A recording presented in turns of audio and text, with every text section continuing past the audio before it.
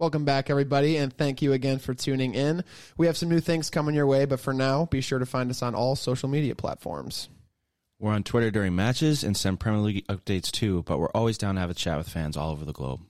We're also on Instagram, TikTok, YouTube, and run our live shows on Twitch. Click subscribe and join the conversation when we record. And as always, let us know what you think.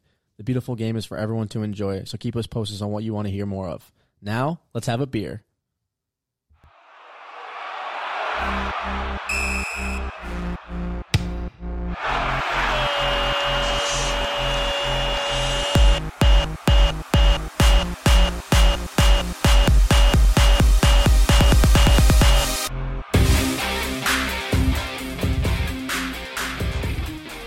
Howlers Podcast Match Week 19. I can't crack. I was doing the audio thing. Oh, our audio guy. We asked kind of a lot of you there. What? Jalen, since you're the only one drinking this week, New Year's was a bit rough to all of us, but... Drinking a White Claw. Yeah, that's right. It's from New Year's. You're ringing in 2023 with what flavor? Mango. Shout out Chris Tran. We appreciate the crack. Yeah, you were the sole Shout out Chris Tran. cracker of the beer, this pod, but that's all right. Next week, we're going to each have a really tasty, unique beer, and we'll all be back into it and I hope so. Be cheerful. Well, I never like to talk about Arsenal in general, but I got to say they just are in the most blistering form of, I think, any team in Europe, I would say right now. I think they're the most difficult to play against team maybe in all of Europe, and that's based solely on the fact that they just, I don't know a team that loves having the ball more.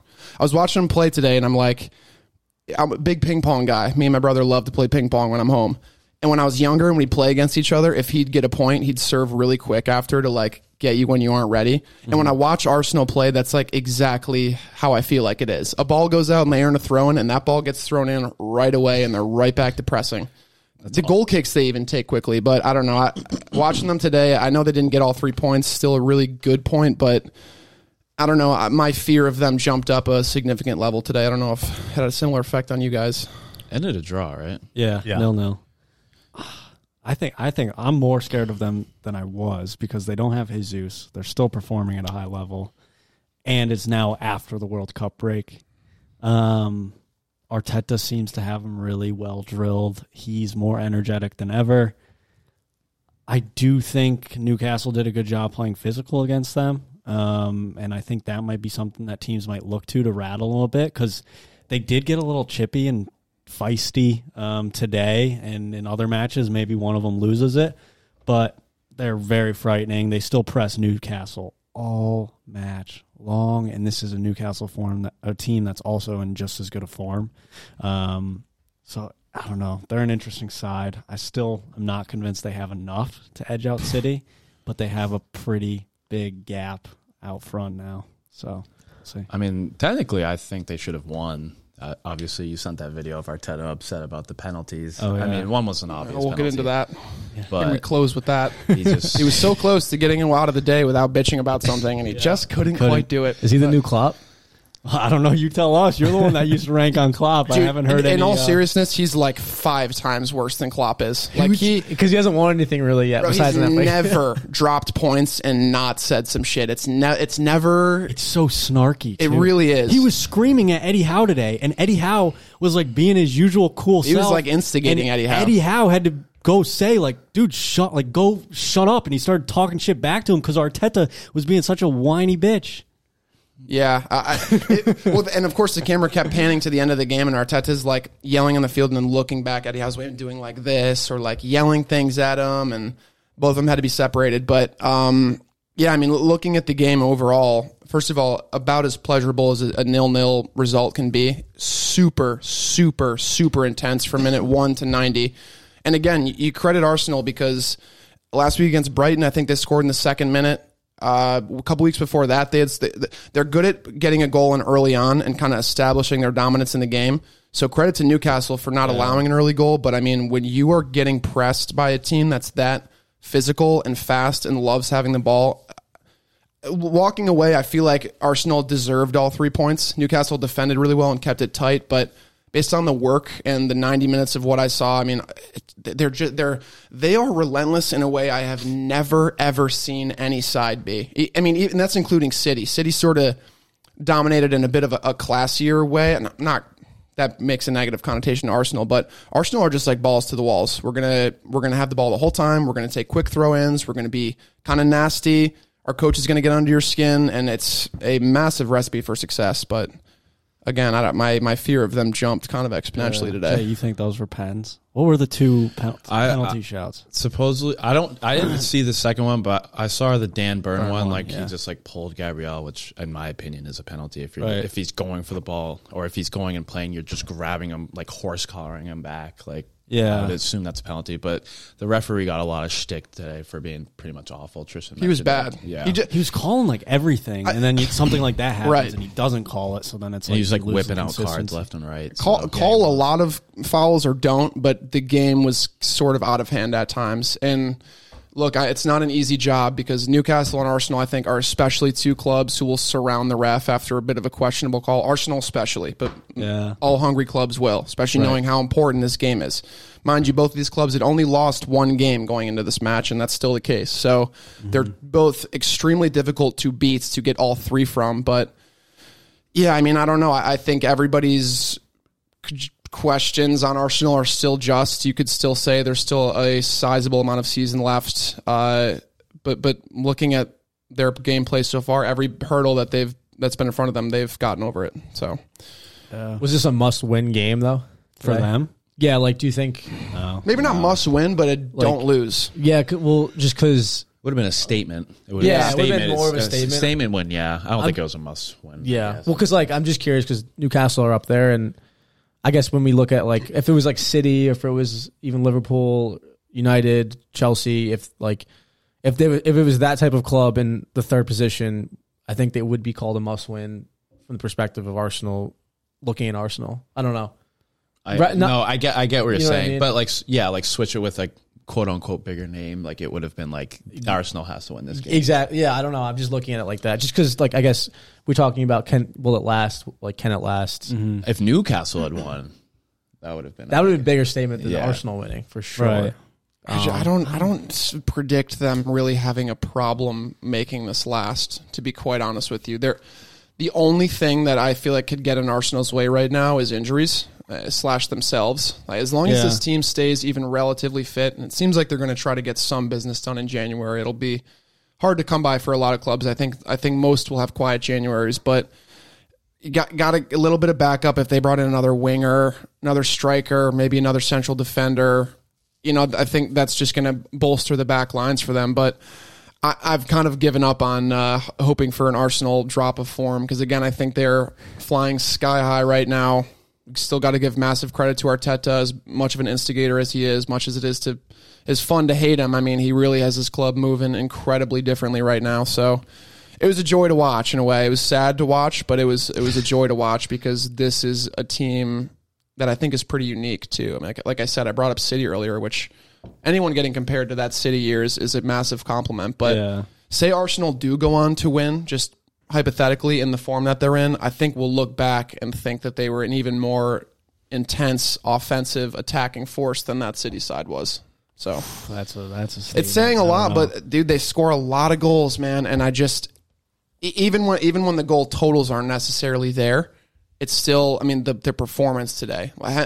Henceforth, why I said earlier, I think that they kind of did deserve all 3 points in a way. I was shocked they didn't squeak one in, and that penalty late in the 90th, I thought that was going to go through, and it would have been Arsenal stealing a win, but at the same time, they do so much good work. Yeah, I agree. That City team is good, though. We'll see. I mean, they have a tough January. Spurs They're going to well. eventually have some tough fixtures popping up. Like Newcastle is obviously one of them. They deal with that. And it's like, would they rather play the other big six now because all the rest of the big six is in shambles, aside from maybe United, even City is dropping points. So it's like, or do you wait until those teams are desperate for top four? And it's like, that's when the real clutch teams hopefully come through for the rest of those big six sides. And I don't know. Or like a side that's bolstered their squad. Yeah, true. Like after January. We're looking at teams right now in the league that The top four, especially like the classic top four, top six that are investing. So no, one team's investing. Yeah, that's true. There is no more top four. I know that's the champ. Like those are when we say top four, often it's in the Champions League conversation, the European conversation. But I think anybody who's watched the league the last 2 or 3 seasons, even this season now with the emergence of Newcastle, fucking Brighton is putting together points. You know, they could jump a few people before they go back down to probably where they'll finish, but. Either way, I just think it's too crowded a Premier League. It's made it a lot more of a fun watch. We see a lot more teams in the conversation now, but yeah. I mean, overall, it was even the performances. They don't get all 3 points. They look really, really good. And one of the pundits, don't remember who, said this is a game that decides titles because if Arsenal are really contenders, they'll find a way to steal this. And I think that's really harsh. I think that's really fucking harsh. Let me again bring up Newcastle have only lost 1 game. So other than Arsenal, you can't play yourself. They're playing the hardest team to beat statistically in the Premier League right now. So to say that this is a game they have to squeak out, no, Brighton is a game they have to squeak out. Brentford's a game they have to squeak out. Fucking Crystal Palace is a game you have to squeak. Those are the squeak out games. Newcastle's now a contender for Champions League. So drawing with them is not the worst thing in the world, especially without your first string striker, but it will be interesting to see. They're going to have a lot more tests coming up. I'd like to see them line up against another team that's possession heavy too. It'd be fun to see them play City, man. That's going to be a fun matchup now. Yeah, I think it will be. Definitely, 100%. But an immensely less fun conversation for me specifically is the Tottenham conversation. Arsenal's not so noisy City neighbors. Yeah, I don't know. When you're talking about something this grand and this wide, it's hard to pinpoint the exact problem. And I feel like a thing that gets said to me, who is someone who typically criticizes the coach, is this is all a management thing. This is all an ownership thing. And I think none of you know what it's like to support Tottenham, but all of you have owners you felt one way or another against, Andrew especially with the Glazers. So to focus on Levy and Enoch, right? I mean, it feels like when you complain about club ownership, you're a lunatic screaming at a wall. But when you criticize your manager, when you criticize the gameplay, it's something that as fans, I think we feel like we maybe have a bit more control over. Earlier in the season when Conte was driving me insane, and I'm begging him to make some type of change. I'm begging him to add an extra midfielder, do something to show that he's willing to change based on the skills we have. And he does it. You know, he does. Eventually, Conte does a thing that I never thought he would do. I'm thinking, well, finally, yeah, but now if we do this and this, the other. But it's just when it comes to owners, it just feels so helpless, which is why I think I avoid a lot of the time pinning the blame on the owners, which is where it actually comes from. It's the root of everything. But I don't know. When shit has been going south at your club, do you guys feel like it's more ownership? Do you guys feel like it's more coach? Do you try to evenly distribute that? Depends on like the type of problem. If it's like we've gotten on Connor for his ownership for never buying players, like that could be an ownership problem. But when it comes to like gameplay issues, where I think more of your like issues lie, like with how the team is playing, I don't know if the owner can directly. Yeah, sure, the owner picks the manager, but other than that, they don't really have a control over what happens on the field. So like, I don't really think like screaming at the owner is like sure, you can do that. Like the Glazers and that makes sense because they're kind of just like assholes. But unless you show up to the field with banners saying insert name here out, or we've had enough, or some quippy play on your team slogan, but how it's against the ownership.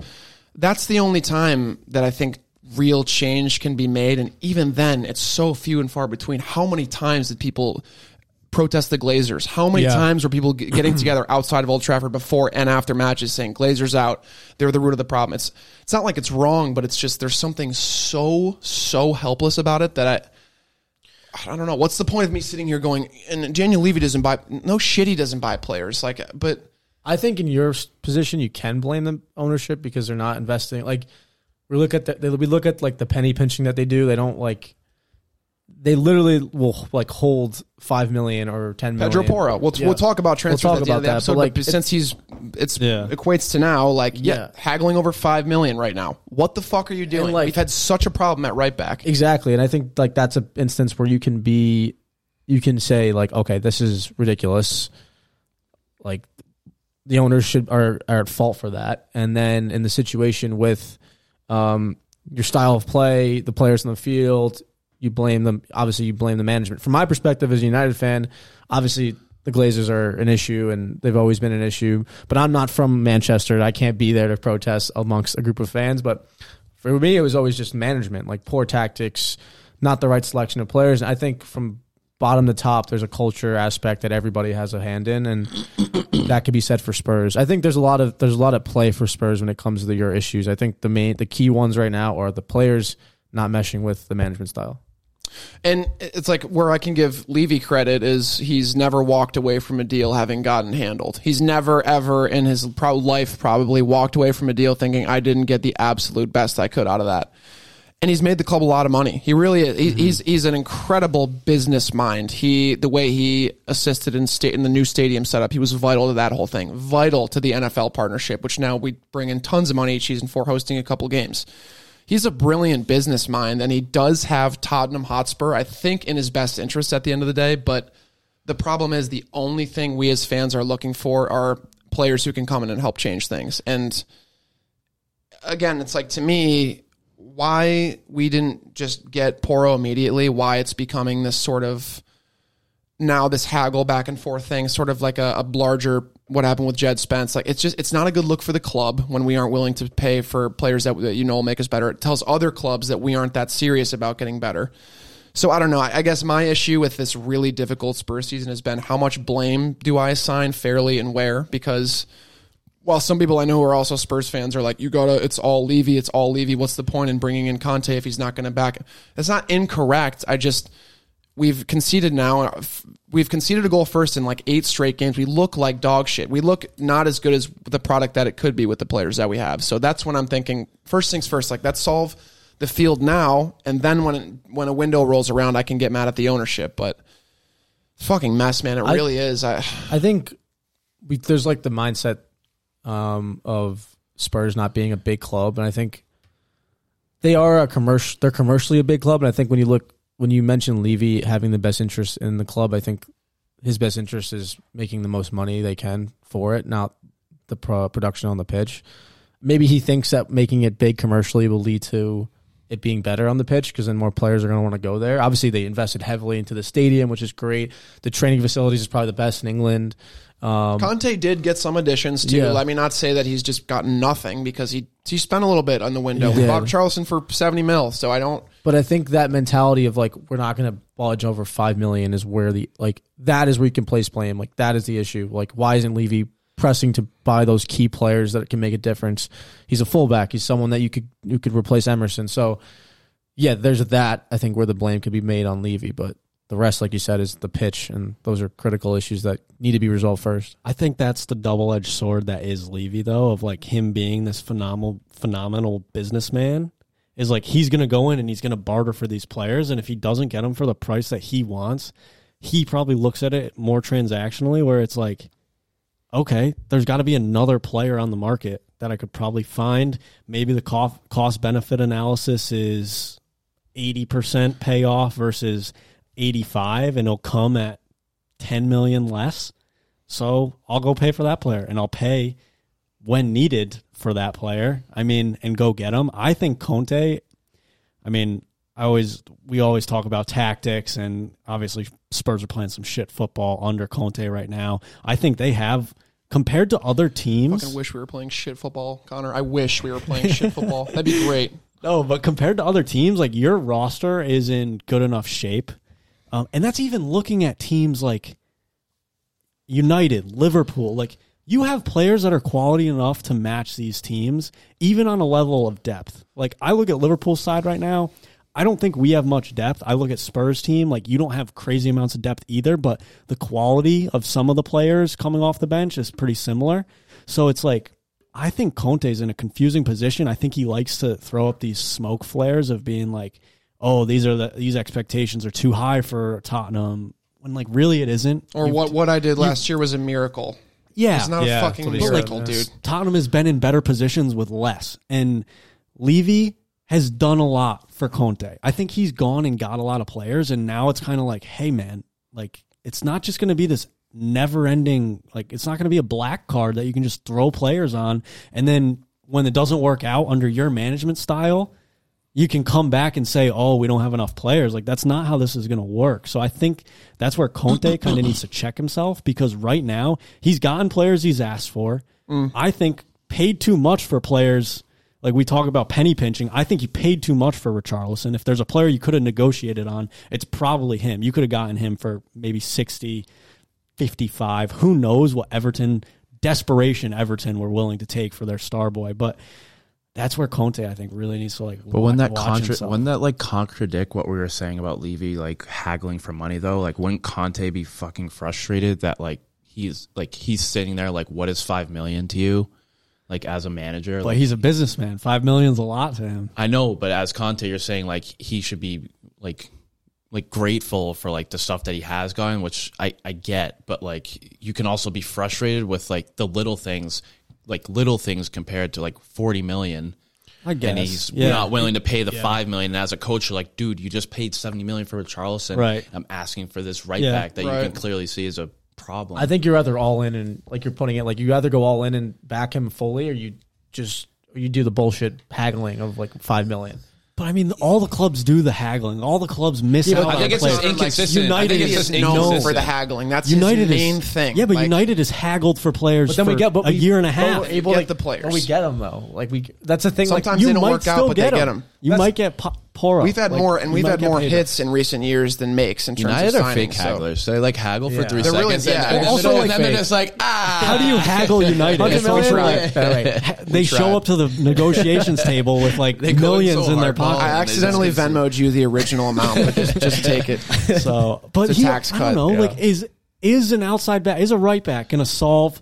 I know you're crying out for a right back, but the way that Tottenham are conceding goals right now, one modern day fullback is not going to help the defensive leakage of goals. You just got a modern day fullback in Perisic, and as good as he's playing, he's not helping you that much, or as much as he should be defensively for the caliber player he is. So, yeah, I agree. I think this is something where you have to unpack it little by little. And from a fan standpoint, I mean, there's so little that we actually have control over at the end of the day. Fuck all, essentially, is what we have control over. But Andrew makes a great point. It's like, this haggling over $5 million for a guy that everyone and their fucking mother knows would work out well and that we need, that's ridiculous. But just like to flip it back at Conte, and that's why I'm not this immediate like, oh, I just backed Conte. Oh, it's because he didn't get backed. Oh, he's great. We would have won if he had been backed properly and if we had the right players. I think there's way more to it than that, especially when you play such. And I'm going to use the word negative here, but I don't mean that in terms of like a negative connotation. Negative football is allowing the other team to have most of the chances and being stressed a lot of the time and trying to survive off the counter. That's what I would call a negative style of football. Right. And when you're going to be married to that style of play, handcuffed and chained to it for your whole career, it's got to look better than that. Sorry. It's got to look better than that. Yeah. I guess not to drag it out too long, but what would you be like a quick... What would be a quick resolution to all this? Like, if you get rid of Conte, does Levy fully back the next manager, or is it like a situation where you kind of figure out the players that you have now, like you've kind of been doing? I don't know. Like, you got some players that you invested in. Like, there's some quality there, like Connor mentioned, but like, it's kind of like, do you want the captain to hop off the ship and let it sink, or do you want to ride it out and hopefully it lands on shore like half assembled? I think I don't. Lands on shore beat to shit. I don't think they should sack him, because then they're just back at point. It arrives to shore that Chinese cruise that people were trapped and pooping everywhere because there was no more like, and it docked and people were like, "What happened out there? Oh my god!" I guess like, do you see out the season, or do you just okay, so in terms of where I think of Conte in the season, everyone's going, oh, he's going to leave at the end of the season. I think if he's still here at the end of the season, I'll be a little bit surprised. I'm not trying to be pessimistic here. I have zero faith we get a result against Crystal Palace tomorrow, because what would give me that idea? No Kulu, he's still out. No Richarlison, he's still out. Probably no Bentancur again. It's 3 of our most essential players, the reason we've had the little success we had so far. So to go in without them, the whole team's mindset is going to be shit. Okay, so we're all pissed off. We're not really sure if we believe in the manager. So let's go out there and just give Eze and Zaha the ball and have them just dance along the wings. And let's go to the loudest fucking stadium in the Premier League, at Selhurst Park by the water, where we can't hear ourselves think or concede goals. I would like him to go sooner rather than later because I don't think the season is going to amount to really anything for us. I don't see us getting too much further in Champions League. Don't really see us finishing top 4 right now, and I don't see us winning any type of tournament. So I know that the coaching market's not that great right now, but I think there's a few managers on the verge of a sacking, and at this point... I wonder if Ryan Mason Tuchel could just slot back in. Dude, my list is longer than that. Like, I'm looking at every coach that I think will be even. Lampard would go on that list because I know he's going to get sacked soon. Brendan Rodgers is probably going to get sacked soon, so he would go on the list of potential replacements. But those coaches are kind of in the same boat right now. Thin ice. It's going to be a really fine line on how it all plays out for Conte because, like, you named 3 of his 3 best signings, and he hasn't had them. So I think that's where Conte needs to be better about controlling his emotions on a short-term level of, like, dude, you can't just come out and say all these things and, like, stain the club and the club's aura just because you've had this really poor run of form. Like, realize it. It's better to say to the press, like, hey, we're missing all of these players, rather than be like, hey, the fans' expectations are too high if you think we're going to finish 4th. So it's all about his image. There's one person Antonio Conte cares about when he talks, and it's Antonio Conte. Yeah. It's the only, and from the moment he arrived in London, this is how I've felt. I know he's given us some good football. You mentioned a few good signings he's brought in.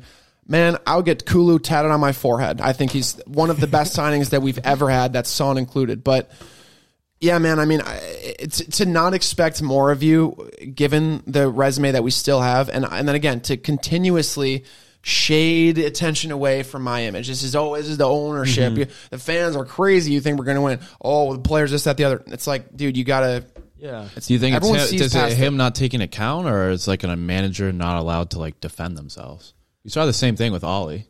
I think Ollie was getting shaded, and he tried to defend himself, and everyone shat on him. They always say he's good at him, but management is the loneliest position that you can hold. It's like the same thing. Like, are you allowed to stick up for yourself and be like, you're expecting, like, it's fair. As much as, like, Spurs is like, has competed, you make a fair point. He has to be like, at some point, he has to be like, guys, like, I can only do so much. Like, I know I have control of the team and the tactics, but, like, sometimes when it doesn't work out, like, I can only do so much for these players and give them so much for them to perform. But why oppose the fans? Why talk shit about the I'm club? not going to defend that, but why not just be like, hey, I'm out some of my best players right now. It's been a very rocky period, and I'm giving everything I can to get us through this, but, like, we need these guys back, or maybe then we need some investment if they're not coming back. Well, I guess that's where the ego plays in, like Tristan. Like, that's where it's a narcissism. I would love that, Connor. That would be fucking. If he got up there and just for the first time in his life was like, this is tough. We got a lot of injuries right now. Some really important players. I'm doing my absolute best here to try and work with the team. I mean, you said it perfectly. Like, there's no point in repeating it, but he would literally rather die than get up there and not act like he's been to the highest mountaintops and like he's won the best things you can win, and he has. But history only goes so far. Right. History's good for when you're shitting on your friends' clubs and you go, what have you won? That's the only time it really matters, because it's fucking today. It's now. It's about to be the rest of the season, about to be summer window. Like, things are moving. Arsenal's getting better. People don't really know what's going to happen with their club. You're seeking new ownership, potentially. Same with United. Like, nobody really knows what's next. So when he gets up there and he's like, well, fucking not really my problem at the end of the day, it's like, I don't know. To the sacking, the boat analogy, it's like, is he going to be the captain of the ship with scurvy down in the... He would get a lifeboat down in the bunker and bashing the walls in from the outside. Like, meet me in the ballroom. I got a plan. And everybody goes to the ballroom and he's in a dinghy paddling away. Like, he's like a mile offshore, right? And everyone's like, he said he was on his way, right? Like, you heard that. And I don't think Spurs would be in a horrible position if he did leave with the style, like, because Conte's style is so specific, just like Mourinho.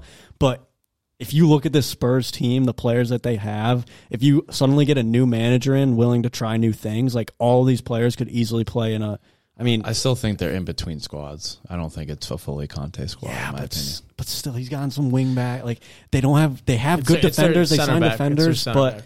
It's like you look at the squad right now. But I mean, if they play a 4-3-3 or play a 4, you can't play 4-3-3 with, like, wing backs. So they're not meant for that. They don't have the Perisic could play a traditional left back. Romero can be a good center back, and if Emerson holds back more, they're going to be better defensively. But you that's have more not the defensive player. help you can in midfield. Ask them to do that, but that's not the players. Like, that's what I'm saying. They're in between squads. You just said it's very specific. It's hard to play just a 4-2-3-1.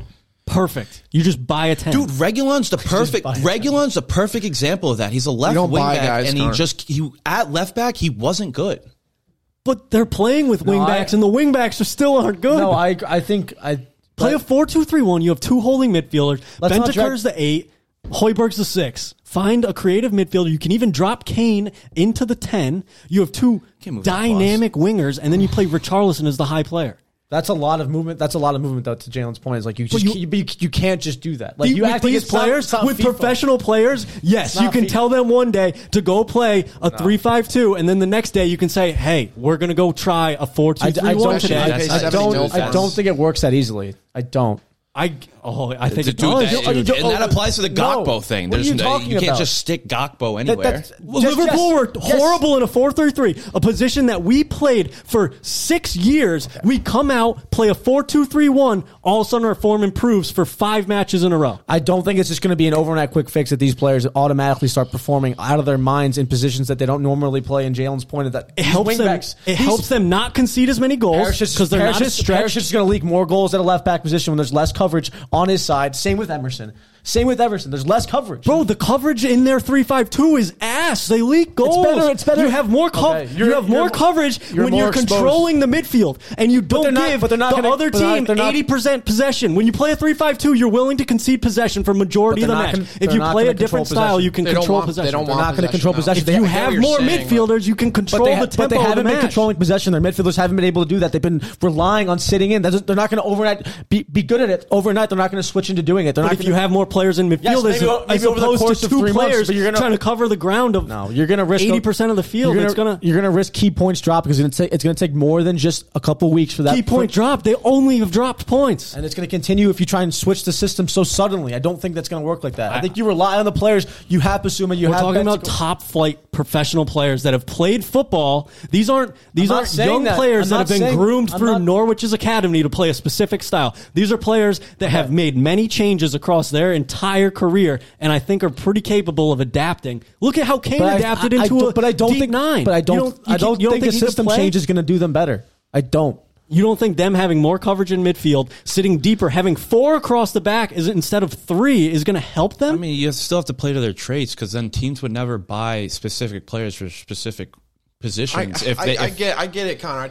I totally get it. I understand because when I was crying out for another midfielder, that was something that got assisted a little bit. We did have a little bit more possession, but we're just with Conte at the helm. We're just not a team that likes having. Yeah, I mean, the change in formation is not going to come under Conte. But like, say if Perisic isn't useless, if Perisic isn't the left back solution in a 4-back, then slide Perisic to left wing, play him as a left midfielder, and play Ben Davies as a left back. That's more defensive coverage.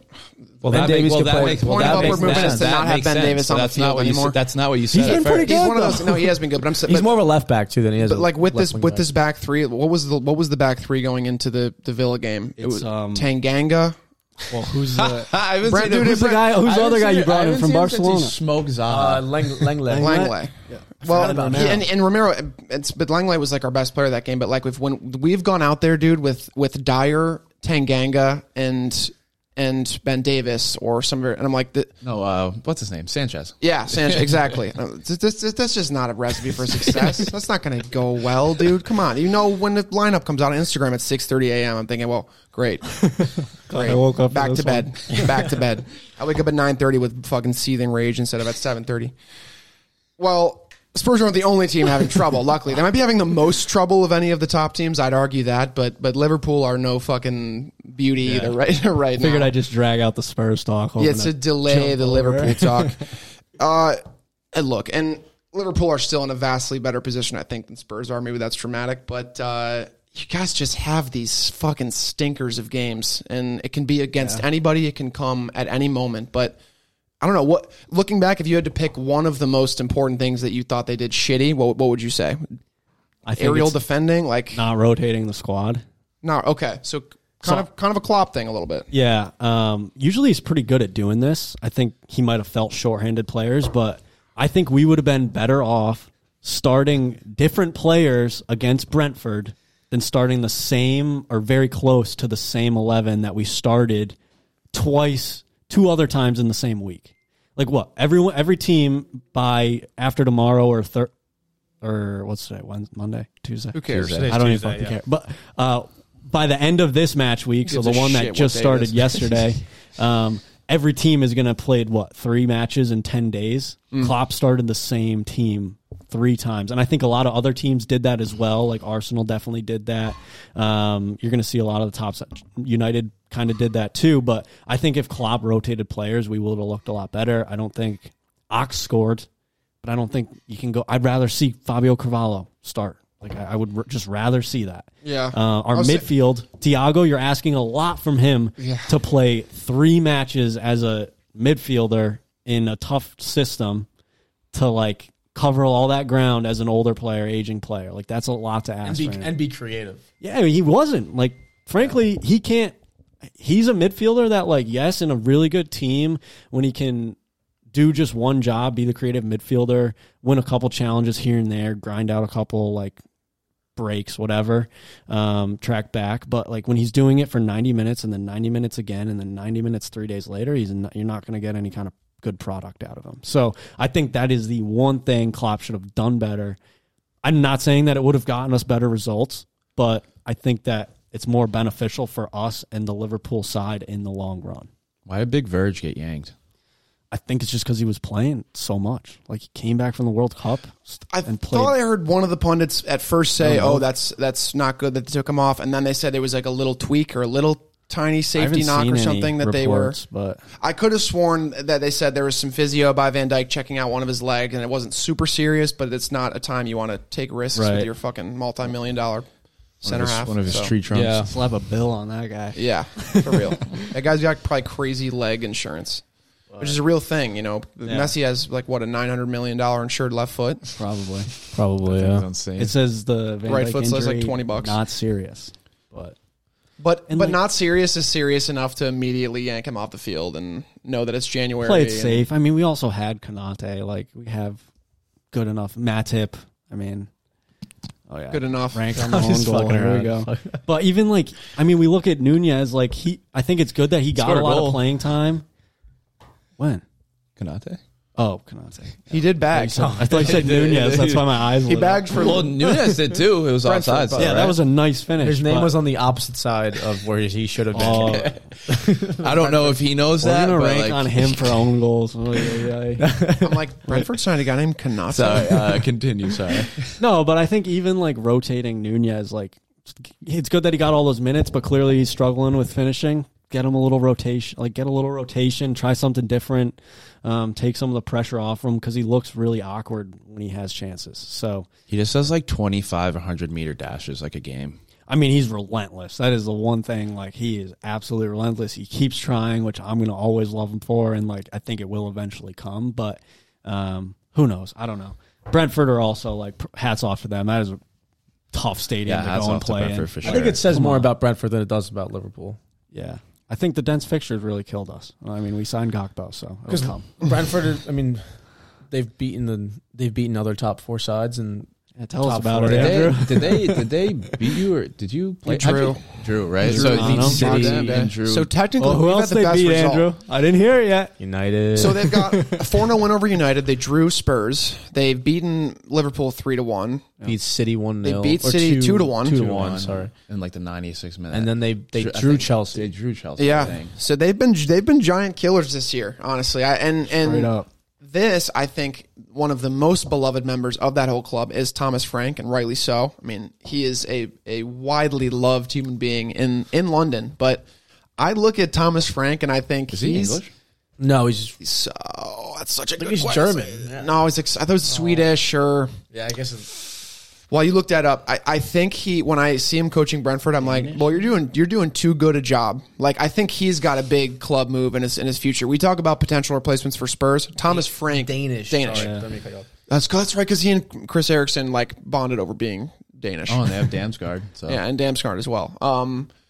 But yeah, I think he's loved at Brentford. I think the feeling is definitely reciprocated. You can tell that he has a great deal of passion for this club, and when you come up with somebody, that's typically how it works. But he definitely has a big club move. We often talk about players having big club moves in them, but Thomas Frank is somebody who's like rapidly bolstering his resume in the Premier League, and a lot of coaching left in front of him, a lot of managerial positions. I think that he fits well, and the way Brentford play football, it's pretty balanced to me. They do like having the ball, but when they need to, they can sit back a little bit and work on the counter. But I see the Brentford team that can beat you from a lot of different angles, which is why they've had such success. Drawing Spurs because when you give them the ball, they will attack, and they have good players in their lineup. One of them maybe going to prison, but past that, I mean, just kidding. But if you give them the ball, they're going to attack. So when they play a counter team, they look good. When they play a team of high possession, they can sit back and soak it up a little bit and hit them on the counter. They're good in the air too. They're big. They're good in the air. They're fast. There's a lot of really good aspects to this team. So I think they'll definitely finish top 10 in the Prem this season. But like looking into next season, I think Thomas Frank just signed an extension on the day after Christmas. So maybe this is all a null point. Good vibes, FC. But he definitely, I don't know, I could see him making a jump at some point to a club that typically finishes in the top 6 or 7. Dude, he'd be tell me where to sign. Seriously, tell me where to sign. He'd be a really good. No, he would be. He's a fun manager. Like, fun manager. Yeah, those videos. Seems like he can handle pressure pretty well. He's also managed like personalities. Ivan Toney is a personality with the shit that he said about Brentford. Yeah, like, and the shit he's doing, where he thinks he's bigger than the club. Yeah. You know what? Too is obviously what you've done going into a job matters a lot. If you are a coach who's won a Champions League or won a Premier League, I think the players will naturally go, "Oh shit, we better buy into what he's saying because it's going to work." But the farthest my team has been in a Champions League round is with Poch, who's also never won anything. So in terms of would I prefer a coach who's been to the mountaintop or a coach who's trying to get his bearings, to me right now it doesn't really fucking matter. I want better football, and that's it. That's really it. There's not even anything else. Like the results aren't there. So if there's anything I want, it's just better football. Your team hasn't lost at home in 10 matches. So yeah, and it's Manchester United. So you can't just hope for better football. Boo hoo. Bar's too low that's there. This season. That's this season. It seems like they're on the cusp of better football. Now is when you're getting better football. But I don't expect. Talk about it. United and Rashi are next. Well, I don't want to talk too much about United. We kind of talk about United, and overall, I think. Dude, United, they're playing so well for the first time this season. Why? And you're like, well, I don't want to spend too much time. Rashi's in fucking form, bro. Yeah, we got to talk about transfers, which is like rumors, which is like somebody at a lunch table going, because whatever did you hear Bobby kiss Kelly this weekend? That's about the face value that transfers whatever he have. says, we're going to make sure that we write it down. We know what minute. We're recording it right now. And then How long does it take till the art? Chelsea's going to spend 800 fucking million on Enzo Fernandez. That's transfers. I'd rather talk about something with Premier League substance, which is your team unfortunately getting fucking good again. Yes, you made the comment of 10 games unbeaten, and it's not just we're winning matches, we're controlling games, but there's moments where we do have lapses in defense. I think we get a little bit carried away with ourselves. We're a little bit lazy in possession, and we kind of, lose our sense of focus. But I think some of the players that are making resurgences that I'm really happy about is Wan-Bissaka as being one. Luke Shaw's continuing his really good run of form. Lindelof looks sharp when he's coming in. Varane coming back for the World Cup. Casemiro has been, excellent. There was the joke made like it took him to boss a bottom half team in the Premier League for people to realize how good he is at his job, which, he's exceptional. Today he was all over the pitch. There was one instance where he literally darted at a player. I thought he was dead. I thought the player was dead. And the thing is, it comes off. It's not like he does that with. It's not like he's running around with his head cut off. It's all tactical. It's organized strategic. Madness. It's organized. Yeah. So I think it's a recipe of Ten Hag's management and the quality of players. And then the key player for me is Rashford. He's been our player. He's been the Premier League player of the month, I'd say, for December. He scored in every game that we've played since the World Cup, and I'm just over the moon, happy for him. This is what he deserves. This is the type of player that he is, and I'm happy that maybe it took him a little bit too long to get back to it, but that's not a problem. He had some issues to work out. So, no, I'm loving what I'm seeing right now, and I hope it continues. I'm not getting carried away. That I think we're a moment away from slipping. I think there's moments that we show signs of slipping, so it's important to kind of keep a level head and just continue. Hope for the team to continue this really good run of form, because there's important matches coming up like next weekend, 2 weeks from now. against City. So that's going to be a real test to where we're at as a club, because we could easily just get fucking pummeled by them. You could, but in terms of form, this is kind of like the time you'd want to play City. I might pick United going into this game, honestly. When we do predictions, one, because there's no money involved, so you can fucking say whatever you want. I think I have Spurs lose like 9-0 when I'm really pissed off sometimes, but yeah, I mean, going into this game, there's nobody on United should feel like this is not a test that they can't pass with flying colors. But you're right, it is going to be a significant test. Huge test. And I think I left the player out, but David De Gea has been unreal. I don't know if you guys have seen some of the saves he's made over the last 2 or 3 games. It's exceptional. It's a wronged man. He's playing with some fire. He's playing from De Gea of like 5 years ago. Playing with all the anger. And he's like, back to you guys. Back to the Ten Hag thing, the disciplinary actions that were given towards Rashford.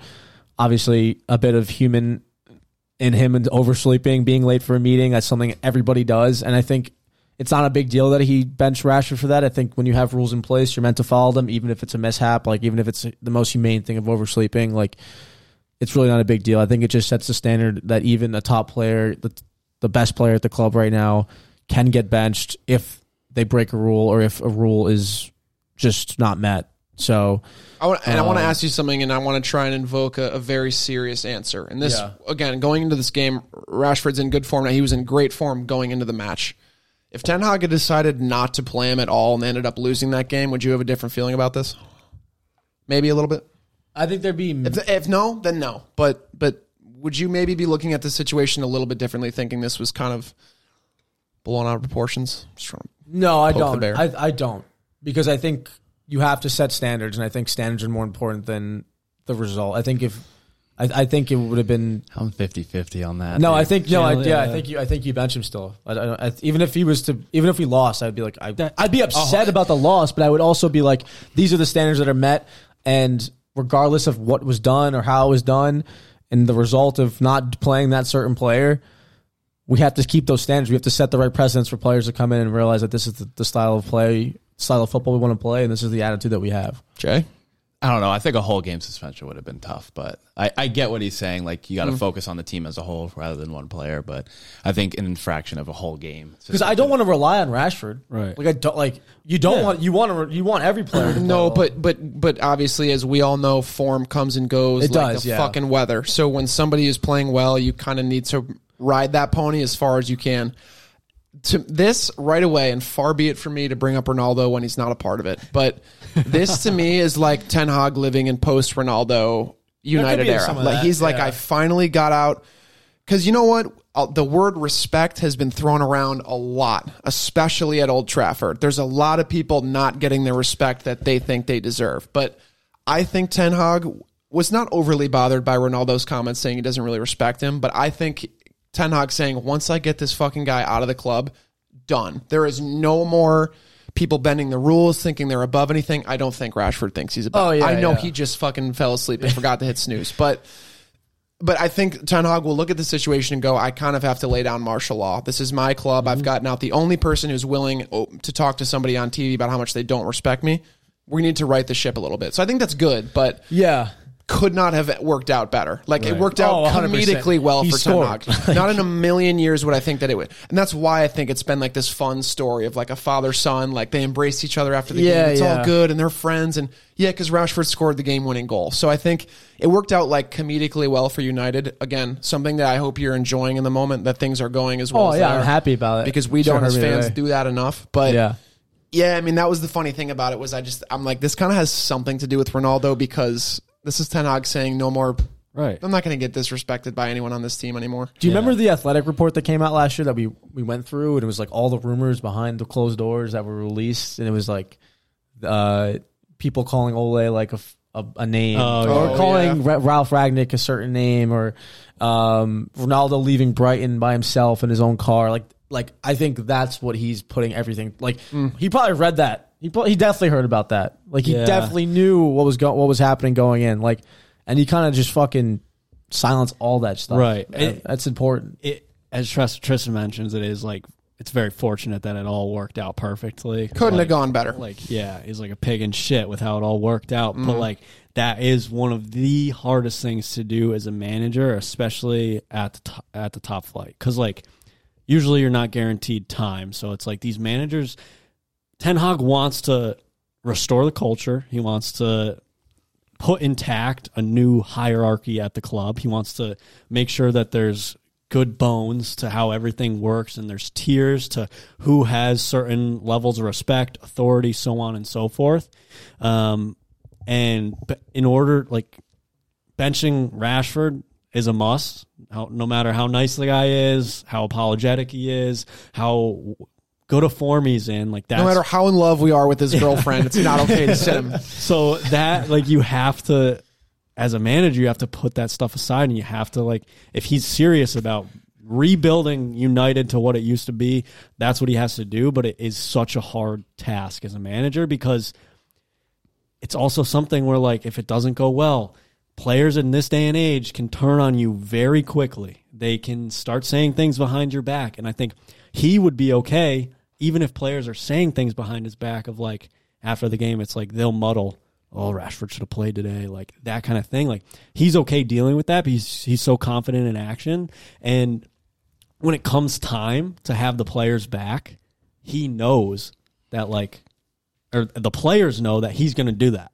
when it's time for him to stand up. But in this instance, he's going to hold the players to the same level of accountability where, like, in the back of Rashford's head, in the back of Bruno looking at Rashford, despite, say they don't get the 3 points, Bruno should be like, well, yeah, like, Rashford's still, like, as small as it was, he didn't do the right thing today. So, like, he didn't earn the Rashford full 90. Goes to, like, the soup kitchen to, like, help feed the kids like he always does, and he's like, yeah, I wanted to score a goal for you today, but Ten Hag didn't play me, so it's because I slept in, so I really wanted to. I know it's mainly his fault, so it's not me. All the kids are like, I think, like, it also maybe gives Bruno perspective on, like, maybe I should have had an impact today. Like, yeah, you also, like you said, you don't want to be reliant on one player. But, like, you it don't might, want everyone to be like, oh, Rashford didn't play, that's why we lost today. It's like maybe it puts, show some respect to me as a player, too. Like, yeah, I was exactly. out there, like, yeah. So I think, like, or they'll just look at themselves like, damn, like, I know Rashford's not playing today, but I gotta step up. I have to be an outlet for our team, for the team today. So, yeah, I mean, it worked out, and I'm happy that the team's playing well, and I'm fucking nervous for 2 weeks from now, but I'm fucking pumped that we have this style of play. We'll have Lissandro back. We'll have Varane fully, 100%. Obviously coming back from the World Cup. Wonder if Lissandro got a stern talking to. Oh, for partying too much? or just like, there's no way that anybody got. Do you think? I don't know. Ten Hag made a public statement about it. Yeah. Oh, he's just been like being fucked like, up we'll on a boat. sort it out when he gets back here. Because he was like he was out partying and stuff. Like, he has to, I don't know. I think that I'm the head of the players' union in this argument. I'm like, dude, fuck.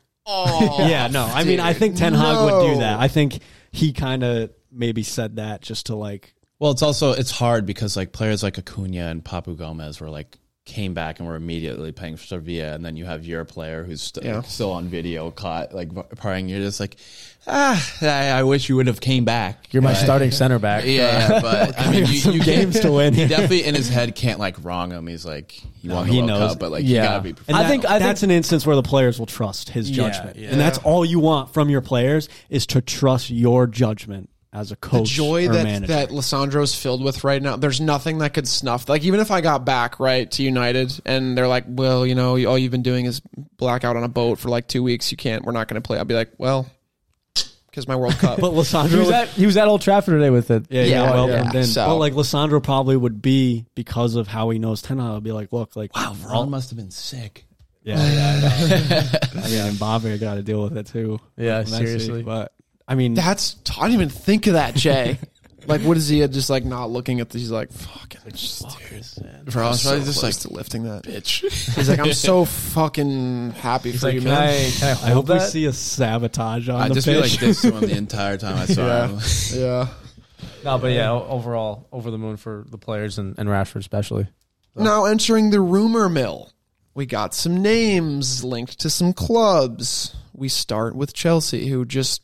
I mean, they're involved in every transfer anywhere. It seems like fuck all. They get a bit of everything, no matter what happens. They're no like, matter how big. They're like mobsters. They get a little piece of everything, depending on where it happens. So, Enzo Fernandez looks like they're going to pay the release clause, which is a number that I've already forgotten, but it's really high. Is it 125 or 135? 135, which would make him the most expensive Premier League player of all time. Of all time. Does anybody think he's worth If that? if I'm a hater, right? Don't I go, he's off the back of one good World Cup and all of a sudden we're paying, is that kind of maybe a little bit fair though? Is there some degree of truth to that?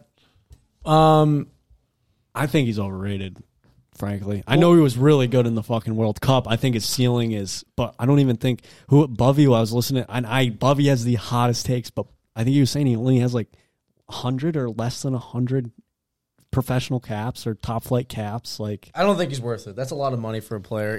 That's a lot of money for a player, even that's producing.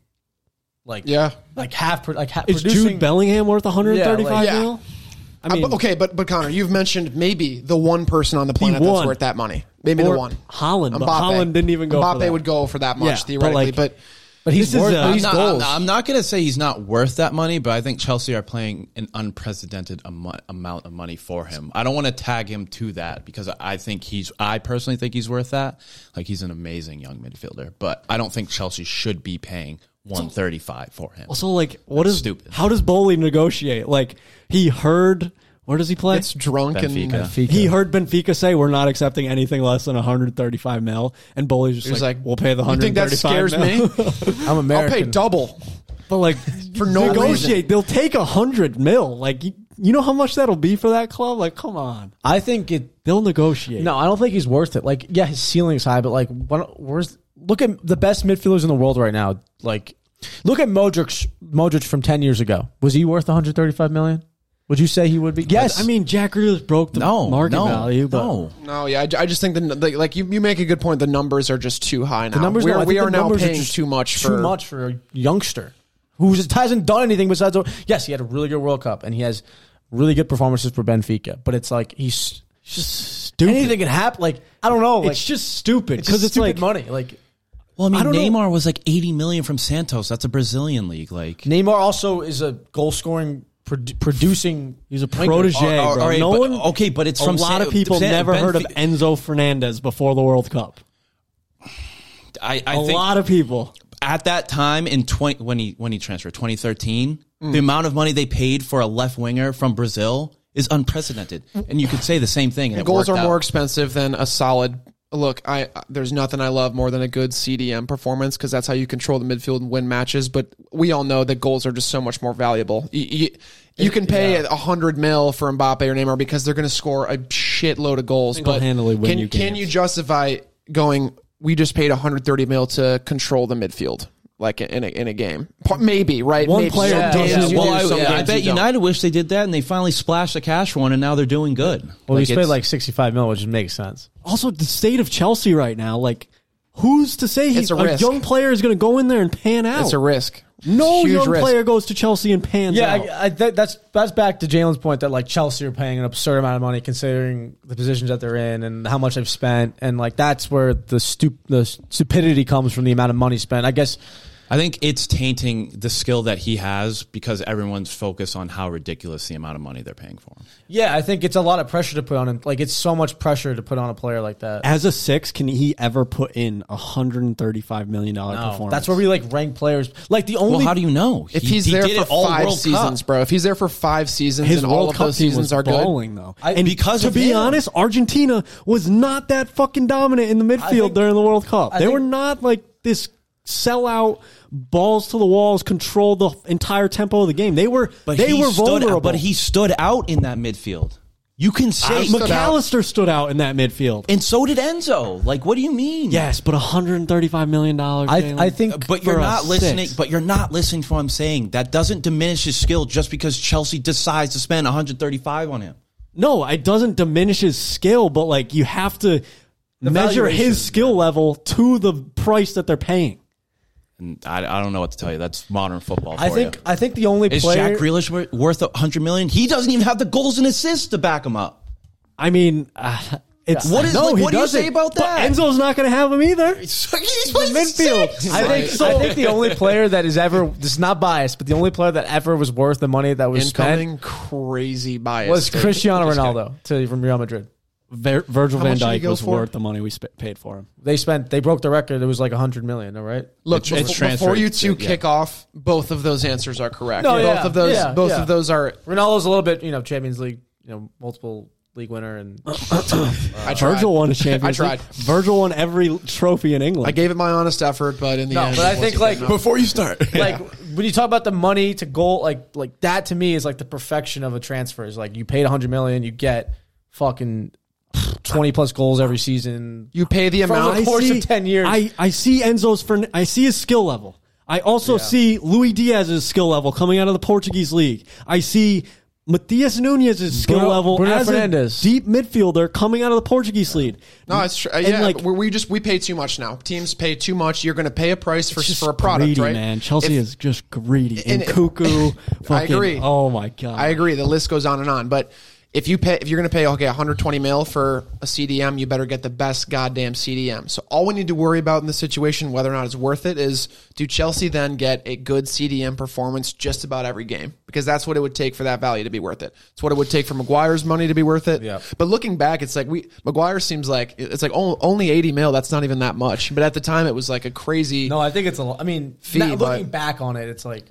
And sometimes I feel like there's like the English tax. We talk about the English player tax, but sometimes I feel like it flips to where now like a young player coming out of like the Portuguese league or the Brazilian league, if there's someone that's doing really well, those guys go for primo buku bucks. It's just that what's so aggravating about it is like A lot of money. I heard someone say that somewhere one time, and now I just say it. I've heard that before. what's so aggravating is like I don't think the market is necessarily broken because players come in at decent prices, decent transfers, but it's just like Chelsea are being so greedy where if they just wait until the summer, they would pay 65, 70 mil, a very reasonable wage, but they need him so desperately that they're just willing to throw any money at the problem. They could have thrown probably 135 mil at Dortmund, and Dortmund would consider releasing Jude. Like, And Chelsea have CDMs too, and maybe not in the fountain of youth, but like Jorginho's there, Kovacic is still there. Like they have plenty of Conte's guys. there. they Conte's can't there. live through the end of the Zakaria season. still, What are they going to Loftus-Cheek. do with him? Yeah, What the Loftus- fuck are they going to do with this guy? Let him rot? I really hope with how much he's buying, he learns how to sell.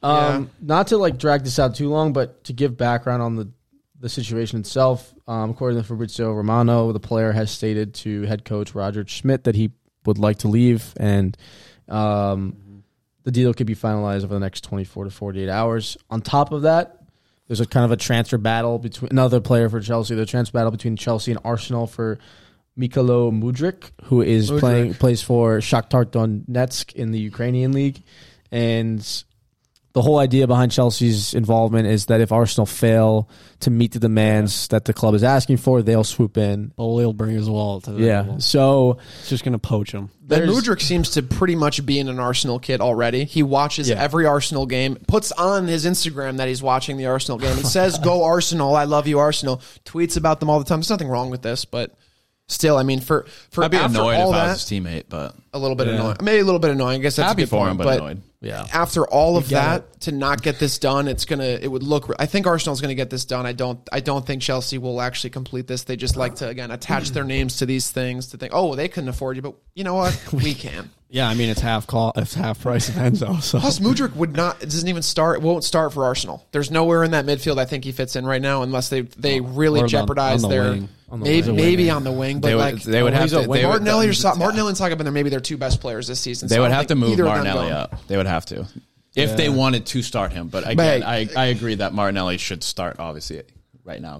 Maybe they're paying for backups. Maybe that's what a lot of teams are doing this January. Is paying for. And he's young. I mean, the whole team is freaking young, but like he's a young player. depth. They need depth. This is Yeah, a time you where do. Arsenal need depth because they're in a title winning place and they're contending for the league, so they need depth. I mean, it's crazy for depth. You have to pay 60 mil. I mean, he's going to be a what I think will be a phenom. Like you talk about talent, he's got the upside too. You rate him?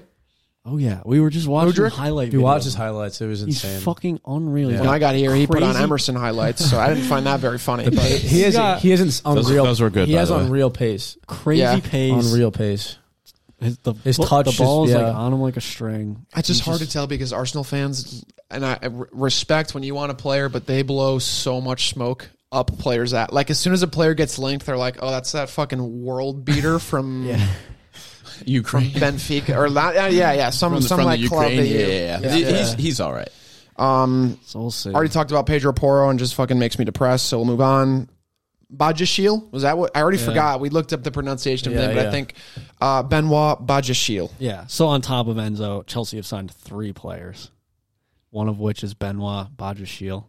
He's center back. Which, let me just be flat with everyone. I had no idea who that was before I walked into this door tonight. I didn't. It's hard to keep track of all the signings they make. Yeah, doesn't mean it won't be a good one, but that's just like, to me, like, oh, Chelsea's signing players I haven't even heard of. He's a Monaco center back that has a really good friend. I knew the player because he was in their qualifier for France's when everyone was fucking injured. He was called up to the squad, so he was with them. So I knew the name, but I didn't know that he was on Chelsea's radar at all. It's just like it's so random. They act like they play with like 30 guys on the field. Like you get 3 CDMs, and then you get like 4 of each position. Like, does this mean he's gonna like clean house? I hope, right? I hope that if they're gonna bring in this many guys, there needs to be some huge amount of turnover. But there's literally no way to do the amount. Where the hell are Chelsea gonna put a center back? They just bought Koulibaly and Fofana. Yeah, and Fofana hasn't sniffed the pitch. I mean, he's hurt, right? He's hurt. He hurt his knee. Yeah. But so keep going. Let's there's a lot. They signed Andre Santos, an 18-year-old Brazilian. I don't even know what position he plays. He's going to be at Chelsea loanee. He's a center midfielder that plays for coming to a championship team near you soon. Plays for Vasco da Gama. Okay, and then we have Fofana. What was his name? David Fofana. David Fofana, striker from, I don't know how to say this club. It's on paper it's Molde. That's in Norway. Yeah. Is it Molde? That's where Ole coached. Damn, we should know this. Yeah, Holland played for Molde. Holland played for Molde. Yeah. So he's a striker, not the Norwegian. I don't know. I guess they're building for youth, but they must be forgetting about the whole you can't loan out 1 million players anymore. Yeah. You also can't have this many. Like, don't you need some English players? Yeah, like the non-EU thing. Yeah, there's a certain amount of English home. That's a big thing at Real Madrid, like getting like Spanish passports. If you don't have a Spanish passport, we can't bring anyone. Well, there's I don't know if there's a domestic player. You can apply. Rule, but then there might also be a foreign player tax. So if you exceed, I don't know how it works. This is all just me fucking. But so Chelsea have made an absurd amount of signings. And I think it could be for an overhaul. It could not be, but I think it's just Todd Bowley shelling money out and Graham Potter probably completely out of the loop. But that's like true. Like what do squads like Wolves do? Like their whole starting lineup is there's one English guy. It's like there's Max Kilman and it's Kilman and he's English. Yeah, he's English. Maybe they lifted that. I could be totally. It's wrong. not lifted. There's definitely a certain Ryan rule you have to follow. Aitnuri. He's obviously English. Who? Aitnuri. About as English as they come. Maximilian Wuber. You told me to write this down, Connor, so I hope you're the Wuber expert over there. Leeds defenseman now. Came from Salzburg. Oh. Right? So little import? Leeds are really using that Jesse March connection. Yeah. I thought he was a striker. Pretty sure he's a defender. I might have read that wrong. I think they were looking at another striker, but I want to say Leeds he's a center back. Leeds have been pretty quiet, I feel like, in transfers. I hope they got a few more guys coming in because that's a club I'd really like to see stay up, but backup is needed. Yeah. Patrick Bamford's injured. So dude, what's his deal? I don't know. Wasn't he playing this season for He was a little bit, yeah. He wasn't doing much. He was probably still working off an injury and then he got injured again. But anyways, Leeds, I mean, this guy looks like a Wuber. That's about as Wuber as I've ever seen anyone. I'll clip that. Looks like a really nice guy. Yeah, save that video. Send a picture. Send it. Everyone loves a Wuber. That's great. You never get bullied by a Wuber. They're always like, "Hey," and you're like, "Hey, what's up, Wuber?" Hey. But yeah, that's the transfer scene. I mean, from a United perspective, Ten Hag wants a striker. There's potentially João Felix. Don't know if he's an option. That'd be so cool. Crazy. I don't even know if he would work out. He could score like that would be cool though. He could score like 0 goals in like 5 seasons, but he'd be so cool in the kit. Yeah, he'd be really good with the collar. Oh, dude, that kit would sell so much. He's wearing the number 7, and then I saw like this United page I follow. They do a little shithousery, but it was like Vlahovic with like going like this with the Juve kit and his number 7, and then they just put it up with no caption. Like why? Oh my god, it's great. It was great. I thought it was hilarious, but. I mean, that's the rumor mill. That's the rumor mill. That's the Nunez. Hopefully, Liverpool are still on. That's true, but Wolves seem to be convinced that he's a wolf. You know what? It'll happen in the summer if it happens. It's not going to happen in January. But Wolves cannot keep that player. You know what a normal club does when they want a player? They get them. Not watch another club buy them and then say, "Oh yeah, we want them." They got Well, Jota. We'll buy some players. Save it. We got to save our. I don't think many people. As you would say, Real Madrid doesn't buy the fucking We players. don't. Is it? Yeah, you just pay them astronomical wages. We don't pay them. Howler's podcast. But yeah, to spare your ears, thank you for joining us, and see you all very soon. Thank you for joining the Howlers podcast. Be sure to like and subscribe. Don't forget to check out our link tree and follow us on Twitter, Instagram, TikTok, Twitch, and YouTube. See you all soon. Bye-bye.